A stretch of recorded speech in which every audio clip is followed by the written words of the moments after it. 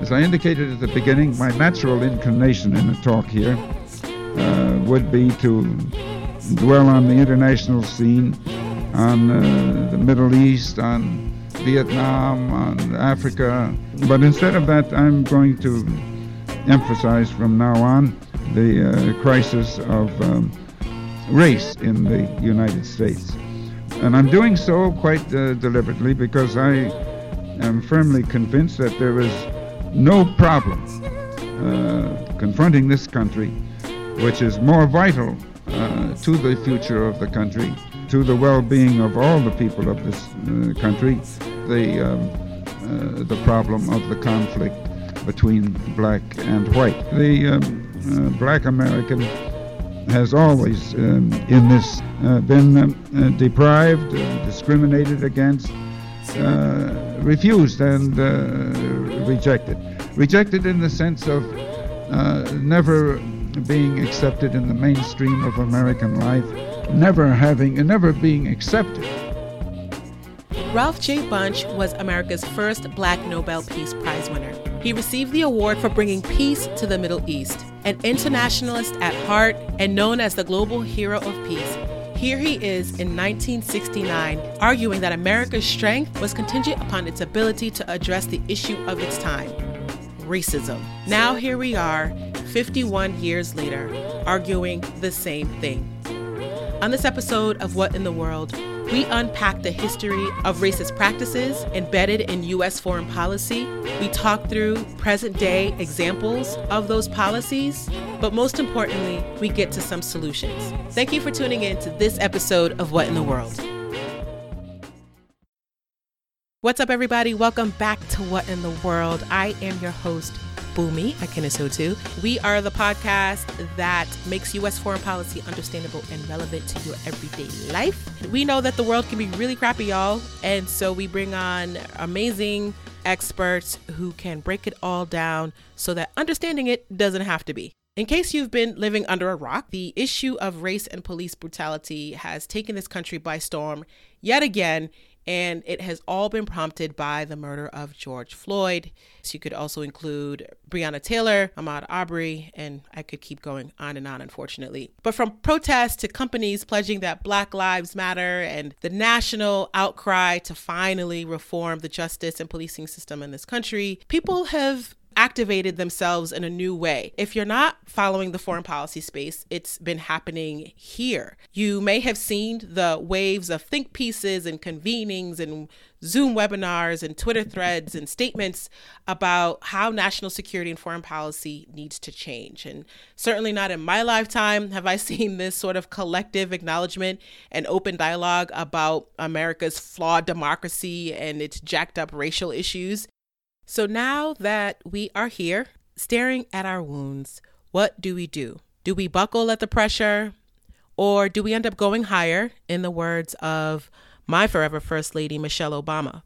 Dr. Mohammed Fraser Rahim and Camille Stewart, who is not new to the show, are on this episode to talk about where race and foreign policy clash. Where has it happened in our history? Where is it happening today? And what are some solutions for us to actually move forward? Camille and Mohammed, welcome to the show. Thanks for having us. Thank you. Thank you. Dr. Mohammed Fraser, he's the executive director for North America of Quilliam International. It's the world's oldest counter-extremist organization. His specialty areas are transnational terrorist movements. They're quite scary, but you know, I'm glad you're there, Mohammed. So he's an expert on counterterrorism, Islamic intellectual history, Islam in America, to contemporary theology in the Muslim world, and African affairs. He's advised the White House on these issues. You've seen him MSN, CNN, BBC, NPR. He out there in these streets. And Mohammed is a bison. Hey. Ain't you know. Repping hard for PWIs. Girl, me too. Rep that PWI, girl. Ain't nothing wrong with that. Shoot, the PWIs gave us some love. It's okay. So Camille's an attorney. She works at Google, and she was on the show talking about the implications of cybersecurity on our elections. She's going to talk a little bit more about that today. She also talks about perspectives on cybersecurity and foreign policy. So she's going to just walk us through why race and cyber go together, and why we should be like scared out of our minds, but also empowered to really leverage this moment that we're in to make a difference, and to make sure America doesn't fold. So no pressure here, but y'all are phenomenal. Welcome. So thankful we're having the two of you. Each of you bring a different perspective to this conversation of race. I know Camille is the daughter of Jamaican immigrants, and Muhammad, who is a third generation Muslim American. He a Black brother. But here's the interesting thing we just learned about you, is that you come from the Gullah Geechee people, which a lot of people may not even have heard of up until this episode.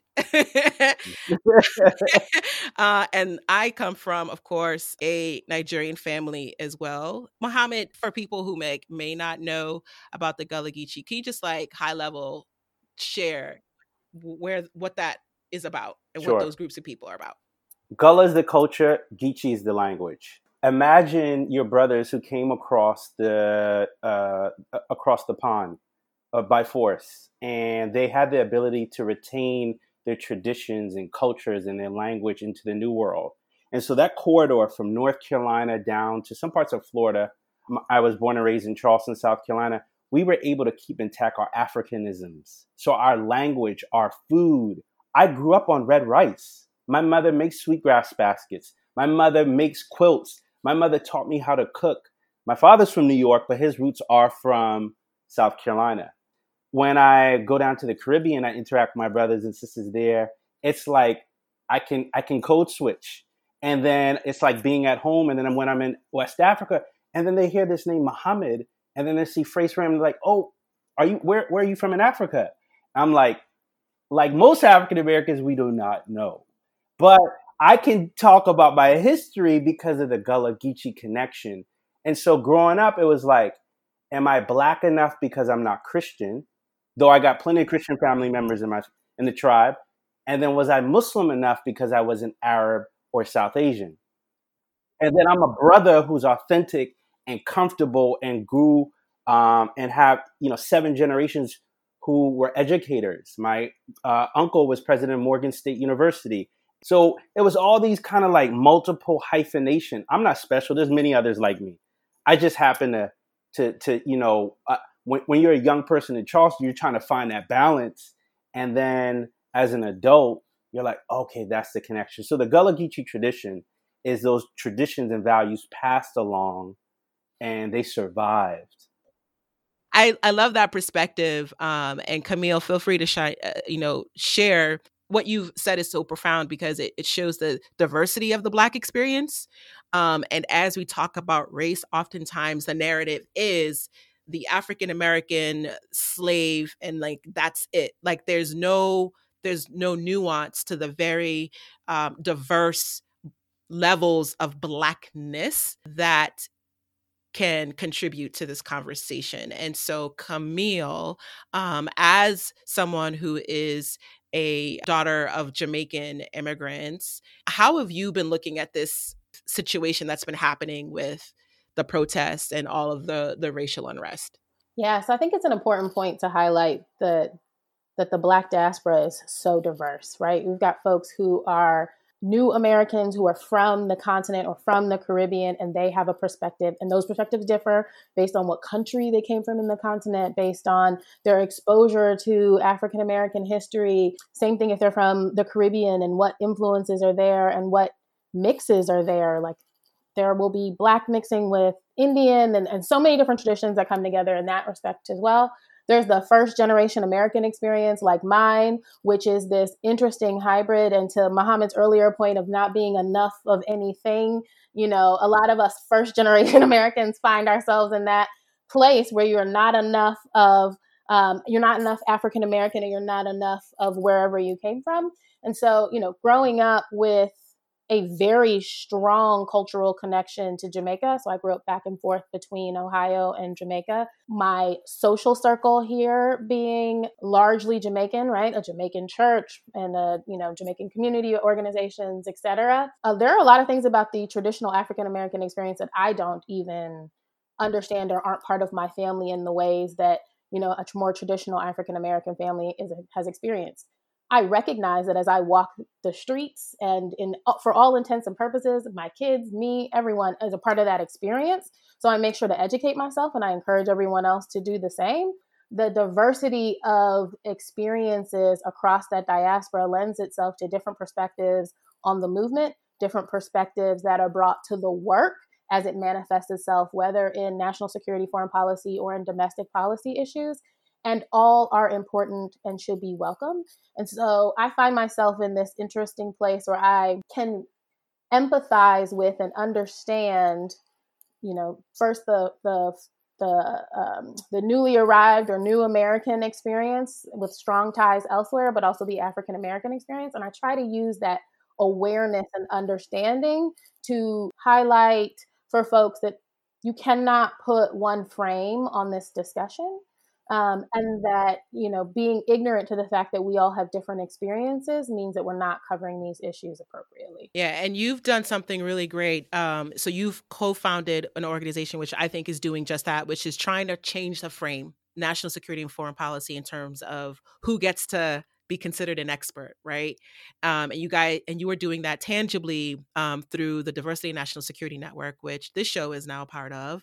You all just had an amazing Juneteenth social media campaign highlighting Black voices in national security. Tell us about that campaign, and then tell us why that campaign is so important. So the Twitter campaign brought together prominent white allies across the national security landscape and paired them with talented Black practitioners in this space to give them voice, to give them some more exposure, to give them visibility, to make meaningful connections between the people who are paired, and to just kind of open the aperture, take advantage of this moment for people to recognize that there are people already playing in this space who are of color, Black in particular, but more diverse, that know these issues, are, practicing in these spaces, and there are a wealth of resources. I think a lot of the narrative focus on we don't have any people. We've got to build a pipeline. We've got to start with the really junior folks. Right.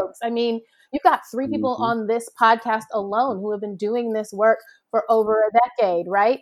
And we can each name 30 people at least who are also doing this work and for significant periods of time. And so the problem is that there is not a platform for these folks. And in a space like national security and foreign policy, where platform matters, visibility matters, Diversity and National Security Network has sought to fill that gap. Our space is amplification and creating platforms. So that started with the Next Gen NatSec lists, where we will pull together talented folks across a number of diverse groups and highlight for you that they are doing well in this space, that they are achieving, that there are voices ready to contribute to your panels, to work at your organizations, et cetera. And this was another manifestation of that, another opportunity to give folks a voice and a platform to amplify the great work that they're already doing. I do want to highlight the collaboration. I'm super excited that this podcast has come on board to help with some comms. Like, that's a new effort that will, give voice to folks in another way, right? We often are writing in the national security and foreign policy space, but to actually get to put your voice out into the world and articulate these issues for yourself, I think is a beautiful thing. And what I'm going to do, since we all got multiple jobs, hustles, et cetera, on top of our main thing, I teach on faculty at the Citadel as well. And I'm teaching a course on African security in the fall. Yeah. And best believe I'm going to be making sure that this is part of the of listening. I like using technology and staying hip, and not just the dusty, text of I'm looking at my books over here of, what is this? General history of Africa. I remember reading it in college. People need that, and they need these experiences. I'll be amplifying that. And I have to say, I'm proud being an ally and seeing women lead too. There's nothing wrong with a man allowing a woman, not allowing, following a woman and following women as they thrive and as they succeed. Listen, you about to get a second pot of jollof rice to treat you like that. Listen, well, let's jump into this conversation and take a look back at the intersection of race and foreign policy. So what does that actually mean? The last 20 years, post 9/11, we've seen some things happen to the Muslim community, to the Arabic community, certainly to the Black community. And foreign policy really hasn't picked up on it. We've framed it in terms of combating violent extremism, combating terrorist organization, all kinds of things, but never a race issue. So Mohammed, you're the historian. How could we look at the last 20 years in terms of race, right? Particularly systemic racism, when it comes to our foreign policy establishment? Where have there been some historic milestones or situations, policies that have really been a demonstration of just how racist the foreign policy establishment can be? Yeah, I mean, we got to go back to Reagan, and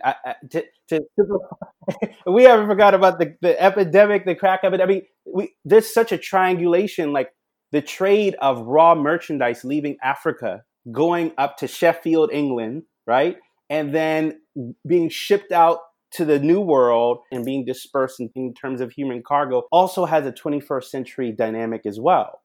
I think, the impact of our previous administrations have had devastating effects. Like, you've probably seen Narcos on Netflix, right? I have. Yeah. And we all see it's like, wow, this is cool. This is the glorification, the romanticization. I was like, this is awesome. But guess what? It was coming to the American street. And I've finished a renovation project here in Baltimore. And Baltimore is a perfect example of generations that have been addicted to heroin. And now you can hear the surveillance planes going over, right? And you see on every other corner, you see the ring. And this is, Camille, you'll appreciate this, right? Where the interconnection of video surveillance. And so I just bring that up to say that, there's a historical reference to this. And Black communities have been affected by COINTELPRO. They have been affected by multiple issues of the state violence. So the question of George Floyd, like, okay, what comes next? Because on two conversations, you have legitimately police violence, brutality, and then we also have a separate issue of some serious Black on Black crime. They can be mutually exclusive. I think that when we talk about broader issues of race and we talk about police, you have to look at it in the context. I did an event on anti-Black racism in the Muslim community. I lived abroad in the Middle East, speak Arabic. I'm an African American. So even when I studied in West Africa, my father said, Mohammed, go extract, as a young boy, extract the knowledge, but come back home and be yourself, right? And I say that because anti-Muslim bigotry, quote unquote Islamophobia, to me is an issue, but it's less of an issue than the racialization of Islam and internal issues of anti-Blackness within communities. And I think that that's a really important thing, because you would easily be confused to think that there's this broader solidarity of the surveillance state. And absolutely there's critique of what governments have overstepped. But I think one has to also do the historical proper memory of that Muslim exceptionalism should not be seen as affluent, well-to-do suburb mosques who've made it, just like you have Black elites who've made it. But that 45%, according to Pew and Gallup data, has Muslim Americans at or below the poverty line. Palestinian Israeli issues isn't their top priority, or even Somalia. Their top priority is COVID, police violence. But the fact that they care about COVID and healthcare and all that is actually also an American concern, right? It's not much different than Susie Q up in, Arlington, right? Who also cares about childcare, healthcare, COVID, et cetera. But because in this foreign policy space, we're so focused on Muslim, terrorist, Arab, right? Yeah. We miss that very real experience that they're regular people in America who are identify as Muslim, who are Muslim and care about what's happening right here, right at home. And we can't treat them like a monolith. We can't be like, you're Arab, so you must care about terrorism, right? No, like you probably very well care about gentrification in Baltimore. My Gullah Geechee mother is making her quilts. My mother, my Gullah Geechee mother wears her turban, wears her scarf like an African woman, regardless of religion, or in the Caribbean. My African American mother from the South has concerns that are local, right? I care about foreign policy because that's professionally what I do, but those things aren't a universal interest, I think, for all communities. And so I think that, I just bring that nuance out because I think, unfortunately, nuance isn't unpacked enough. That's actually a fault of the foreign policy, national security community, is not connecting these issues for people in their everyday lives. We need to do a better job of that because it does affect your mom, my mom, all of us, right? Globalization and how the U.S. decides to engage with different countries directly affects us, but even more acutely or maybe more felt, diaspora communities who still have ties in other places.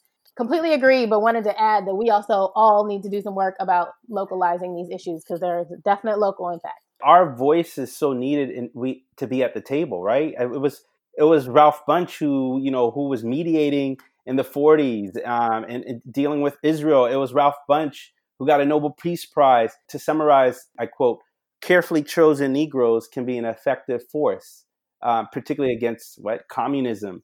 And he said, why? Because they were able to essentially understand the quote unquote native population. I don't like using that term native, but this idea of people of color being able to resonate with communities of the world and being able to do it in a way where it's they understand my experience and the plight. And I think that's a really powerful thing when we talk about foreign policy or even being able to speak languages. I remember being in Senegal and, interacting with some senior folks there, and they were just like, "What? How did you know our language?" I was like, "Well, I studied in West Africa, and in undergrad, and so I think we have to be part of those conversations." What you said is a great segue to how we make this issue of race and foreign policy real and connected to our everyday life. So Camille, you're in the cyberspace. You'll appreciate this story. Mohammed, you've done international work, and so I'm sure you use this app as well.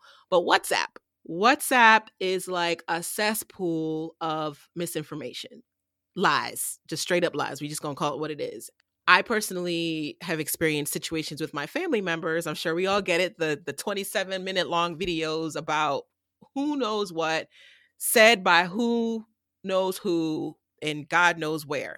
These videos, this information, these memes, they actually influence decisions of people. I'm just struck by how little has been done with WhatsApp to address what is a very, very dangerous tactic. I don't know who's behind it, but Camille, about misinformation campaigns. I talked about WhatsApp, but right here at home, other people may have been watching on Twitter, DC Blackout, the hashtag DC Blackout.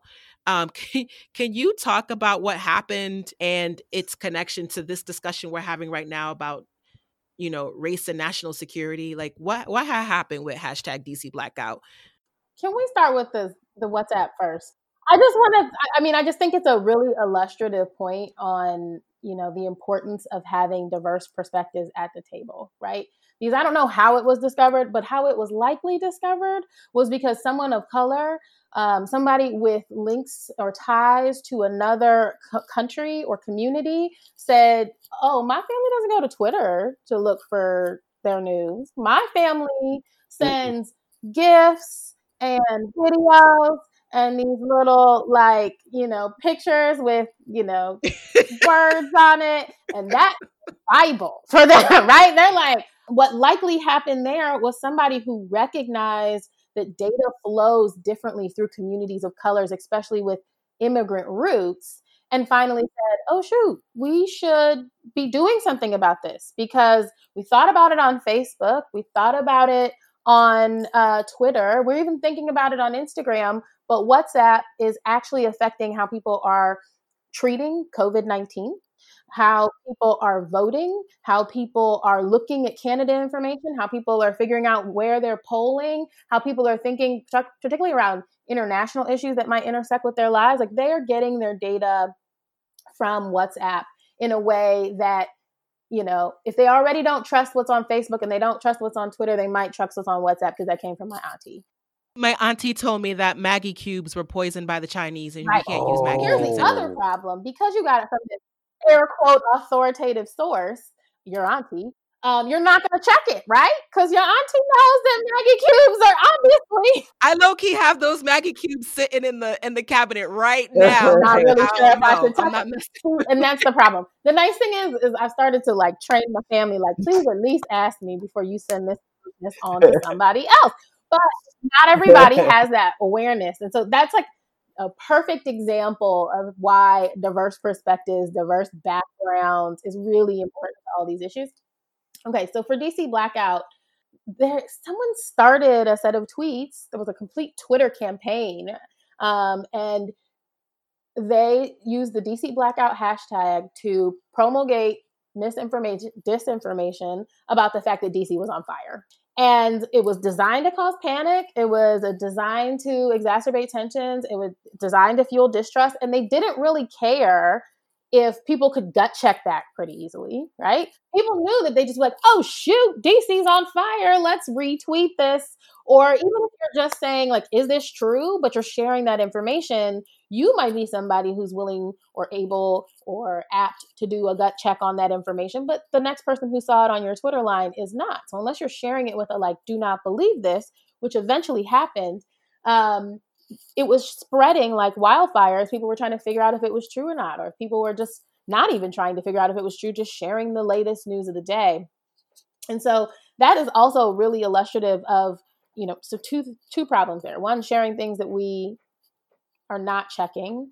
And two, people trying to fill the information space, which is a huge problem, right? And something I'm very concerned about as we approach elections. We are in a space where COVID-19 has changed the dynamic of how we will vote in the next election. We will be using mail by vote. We might be using mobile apps. We might be using online voting, and maybe we will still go to polling locations as well. But this dynamic space, changing of dates, changing of all of our infrastructure to accommodate the season that we are in, means that we most likely won't have the results that night like we're used to. And we should be talking about that more as national security practitioners, because people are going to panic. Because they're going to think something went wrong and somebody's going to try to fill that information space. I wonder if the reason we don't have results is XYZ, XYZ, XYZ. All of those things are not things we should speculate on. All of those things will cloud the information space and somebody will cling to even if it is a carefully worded question, but say, oh my gosh, it must be an attack. It must be, the system failed. It must be Russia. It must be, and it is likely none of those things. It is likely a new system and people have to go count something afterwards, or they want to do an audit check to make sure that the number that popped up is the right number. And it is actually probably something that is designed to make it a more accurate count. Filling information space is actually one of the things that I am most concerned about, because it will come from authoritative sources. It will come from the media speculating. It will come from our politicians speculating. It will come from leaders speculating. DC Blackout is a good illustration of how even just asking questions the wrong way and trying to fill the information space before there are facts can be detrimental. So, like, speaking of aunties, why are Black people the targets of these disinformation campaigns? And I say this because it seems like it doesn't take much for a meme or a GIF to completely turn a comment box into a war zone. And so I'm just wondering, I know this is not new, but why does it feel like it's just Black folks who are so easily falling prey to this type of misinformation? So let's be careful there. Black people are being used as a tool and as a target. And what I mean by that is, yes, they might be targeting Black folks and Black narratives to actually maybe radicalize, and Muhammad can talk more about that, or to manipulate narratives such that folks don't go vote or won't engage in the political process or whatever the desired end is. But they are also a strong tool to do that to other people, right? Like, amplifying a Black narrative, whether it is a popular one or a discrete one or something tangentially related to a Black narrative, is actually probably more polarizing to somebody on the far left or the far right than it is to the actual community whose narrative they are manipulating, right? The a conversation about voter suppression in Georgia that pivots around the Black experience in that space, it might make some Black folks feel defeated and like they shouldn't go vote. But what's more likely to happen is folks on the left are like, this is why Black people are being held down and this and that, and we need to do this. And then people on the far right are like, no, we are racializing and politicizing something that has nothing to do with anything. We're just trying to control the voter. And there's a narrative to be had on both ends that pulls those groups further apart and politicize something that is not political. So we have to be careful with how we categorize those things, because quite frankly, the most effective thing is to actually target the folks on the far left and the far right, and to further polarize the discourse and or just clutter the information space, as we were talking about before. Well, that just blew my mind up, because that is not how I saw it. I totally saw it as a direct target of the Black community, or African Americans or Africans. But I totally can see your point about the political target, right? Because that is like the pillar of our democracy, right? Like our whole electoral system, we only have two parties. And let us be clear, when Black folks are engaged, they are one of the most educated on the issue voter bases. Now, there are segments of the population that aren't engaged and aren't voting, et cetera. But when they are knowledgeable in the space, which is why this really isn't targeting them as much from a, voter suppression, that kind of narrative. It's not targeting them as much as it is around the polarization. Mohammed, you talk about this issue and you've researched it extensively in your work about how Black Muslims are targeted by outside entities, terrorist organizations. And I say put terrorists in quotes because that's what the foreign policy space uses. But why Black Muslims, or why disenfranchised groups in America? Why are they targeted? I think building off what Camille said before with the whole Muslim item to it, I think foreign adversaries are like, everything's fair game. And if you allow for the far left, the far right to do what they do, then it neutralizes itself and it works perfectly in their playbook. Americans, we have to be more aware of the multiple, it's like some people say, I can do two things or three things at once. Sometimes it seems as though we can only do one thing at one time. And so the Chinese posture is that we are a civilization that has been around for thousands of years. American players who are dealing with IR posture is, well, we've been around we're 200 years, but we're the new kids on the block and we are the global superpower. And so the Russian posture is, hey, we've been doing intelligence for a long time. And African Americans and Africans are fair game. We're going to offer financial inducements. We're going to offer this playbook. We're going to use influence operations. We're going to use different means to actively target. And I think that once we see this as a broader strategic calculus, then it allows us to be able to respond better. And that's why our voices have to be there, because we are very aware of these realities, right? It's like game recognizes game. Game recognizes game, right? Perfectly. Extremist groups as well, Al-Qaeda, ISIS. I mean, we have white supremacist groups that are recognizing that they have to be purposeful. Dylan Roof in my hometown of Charleston, South Carolina, has reimagined the white nationalist movement throughout the world. The New Zealand shooter in Christchurch has reimagined what it means to be a martyr for a white nationalist cause. You get my point.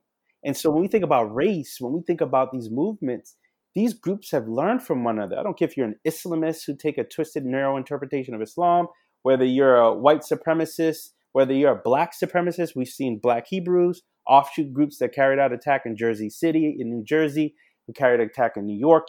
There are common threads, and they realize they're able to. And so these tensions of race, right? When you don't address these things, they fester. And that's why I think we have to really address this head on, have a truth and reconciliation. You can't have freedom overseas and encourage that if you don't have freedom right at home. We identified that Russia was targeting African-American voices in the 2016 election and did what? Right? Like, where is the national strategy around making sure that that behavior does not happen again. We have strategies around disinformation and information operations, but what is the one that is targeting the identified by the government most effective campaign of targeting African Americans? That is why addressing systemic racism and race head on is so important, because we leave ourselves vulnerable as a nation. Not only are we not even at least doing the Band-Aids on bullet holes of like trying to, well, how do we mitigate these harmful narratives? We're not addressing the root cause. So we need to address the root cause. That is it. That is what we need to do. We need to address race in this nation. But if we aren't even willing to have enough of the conversation to offer up mitigations to something we know is our greatest threat as a nation, we got a problem. Camille, that is the perfect setup for our conversation about solutions. So we've talked about the history. We've gone through present day examples of how racist foreign policies impact Black and Brown communities. Mohammed and Camille, what are your recommendations for how we move forward? I want folks to not be afraid to address race head on. As you can see, it is without addressing that issue, without having a lens towards it as you build mitigations, without having a lens towards race as you build out policy and strategy, we will forever be behind. Without having diverse voices at the table, we will never innovate in the ways that we are capable of. We will never show up to the table as our best selves and be able to demand from people something that we are not willing to show them in our actions and in our own policies, et cetera. We have to understand that systemic racism cannot be dealt with in a vacuum. So to say that, oh, that's a domestic policy issue, I think they got it over there, we don't need to deal with that in national security and foreign policy, is completely wrong, right? As technology promulgates all of our systems, it can be weaponized as bias is built into not only technology, but our actual infrastructure and systems that can be weaponized. And that's what people are doing. That's what Russia, Iran, et cetera, are doing. They are weaponizing a flaw in our institutions and in our actual technical systems. The other thing is, there are opportunities for each person in their work and in their engagement with their colleagues to elevate the voices of the people around them, right? It doesn't take a Twitter campaign for you to share that your colleague wrote a great paper, for you to invite somebody to a panel with you, for you to do a Google search. Come pull up one of our lists, start there, and we'll help keep connecting you, because trust me, those lists are not exhaustive. There are so many people doing the work. So, open the aperture of who is at the table, of how you lift up your colleagues, of who you think of as leaders, and how you evaluate people's capability for leadership, and how you evaluate their past experiences vis-a-vis whatever the work is that you're trying to do, because there are some non-traditional experiences that could lend themselves a lot of perspective to the work that you're doing. And ask questions. Like, don't be afraid to have a hard conversation. I want to add to that, though. Black folks, if somebody asks you a question, don't be out here snapping on people. Look, white people, I feel like you also need to be ready for some people to experience anger. If you find someone who is angry, they probably have a right, like a reason and a right to be angry. And see if you can wade through that anger or have the conversation with someone else, but don't let that be a deterrent, because I know there will be people who are angry. You might be the last conversation in a long line of conversations where people came up to them with stupid questions or were ignorant in some other way. And so maybe that was the wrong day, or flat out, maybe it was the wrong person for you to have that conversation with, but do not let that be a deterrent. Mohammed, what about you? I think this idea of purposely hiring people with the skills who are people of color. You can't get around this. And not just the token, let me fill them in for the, no disrespect, for the administrative support and role, but for the leadership role, and doing it in a way where if I come, I'm going to bring 3 or 4 other people with me, because that's part of the package. I had a book came out in January. In the past week, I've had people slide in my LinkedIn, and they've asked, we didn't know your work. Can we, I didn't know you came out with this book. Can we have you involved? We're hiring for this position, and, your skills. And I can't believe I didn't know who you were before. But but I'm 1 degree removed from the same person who doesn't necessarily have even the same skills that I have, or actually they're the intern. So it's just, I think, but now I'm no longer the junior analyst, right? I paid my dues. I've done that. I respect them, but also recognize too that my intellectual knowledge is also draining to help put you on. They need to go ahead and do the reading themselves too. Yeah. That they have to do the work because they take time and energy from productivity for us to talk about self-care, self-love, for us to be productive. And I think that that's where I would encourage others to not ask me to be part of some group. Picking somebody's brain to figure out how to navigate this moment in time is also something you should pay them for. You have no idea how many organizations are reaching out to be like, how do we be thoughtful in this? Which I appreciate, and I want you to be thoughtful in this. But that is time that, to your point, I could be using for self-care or anything else, and just somebody who pays me. It is another form of oppression to take my intellect without compensation and with no offer of such. And then also recognize the difference between a place where you need someone with a lived experience that's relevant and someone who is an actual D&I expert. There are those. It is not for me to facilitate a diversity and inclusion conversation. That is a whole discipline, and you should call somebody who studies said discipline. That's not what I do. I'm just Black. Okay? This has been an amazing conversation. We've got to wrap it up. Theme of the show is America Dead? So I'm going to ask the two of you to just quickly give your response. Camille, we'll start with you. In light of where we are in this country with COVID and certainly protests, and from your perspective as someone who's a cyber expert, is America dead? Not yet, but I think depending on how you look at it, it dying to the views and the ignorance to issues of race that we had before would be a blessing, and I hope that that's what we're moving to. But I do hope we die to some of our ignorance.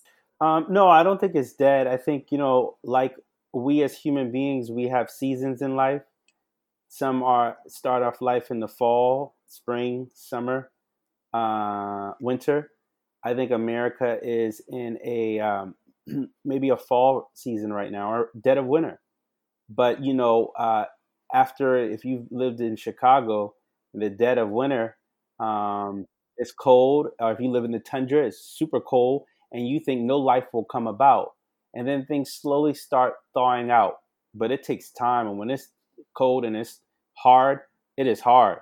But when that thaw slowly takes place, then you can see new life. And I think that America is in a state right now of a winter. And as it's not there yet, but when it becomes slowly deciding to move into a spring season, then we will see new life blossom and germinate, which will then be a model for the world. Mohammed, thank you for that analogy. I lived in Chicago for many years, survived many winters, and you're absolutely right. The summertime was just much more special once you got through it. And hopefully that's what happens to this country, is that we get through where we are and we come out stronger, we come out smarter, we come out much more understanding of one another. So thank you, Mohammed. How can people find your work? At M. Fraser Rahim, at M. FRASER RAHIM. I'm on the gram and all that stuff. Just do a Google and you'll see a lot out there. There's some new books and new efforts coming my way soon. So awesome. Well, buy his books, y'all. If you bought it, buy his books. Camille, where can people find you and your work on cyber? Yes. But first, I do encourage you to buy his books and support him. I cite Mohammed in everything that I do. So you can follow me on IG and Twitter at CamilleESQ, and at my website, CamilleStewart.com. If you want to listen to other episodes of What in the World, you can go to whatintheworldpodcast.com, and we are wherever you listen to podcasts. Don't be shy. Share the link with your friends. You will sound good to all of them when you guys reconvene in person and you're talking about what just happened the last 6 months out of the year. But so Mohammed, you get the honors this time because Camille did it when she was on our show. We try to end or on a high note with music. So what is a song that has been keeping you in a good mood when you're just like, it's cold in this tundra, man, It's cold. Cranium, my way. Nice choice, Muhammad. Thank you so much for that. To the both of you again, thank you for being on the show. Thank you for all that you are doing, both seen and unseen, to advance not just your own work, but to really help strengthen field of foreign policy and national security. So this has been another episode of What in the World. We'll see you next time. Thank you. But just know what it's gonna be. No love devotion. All my candy.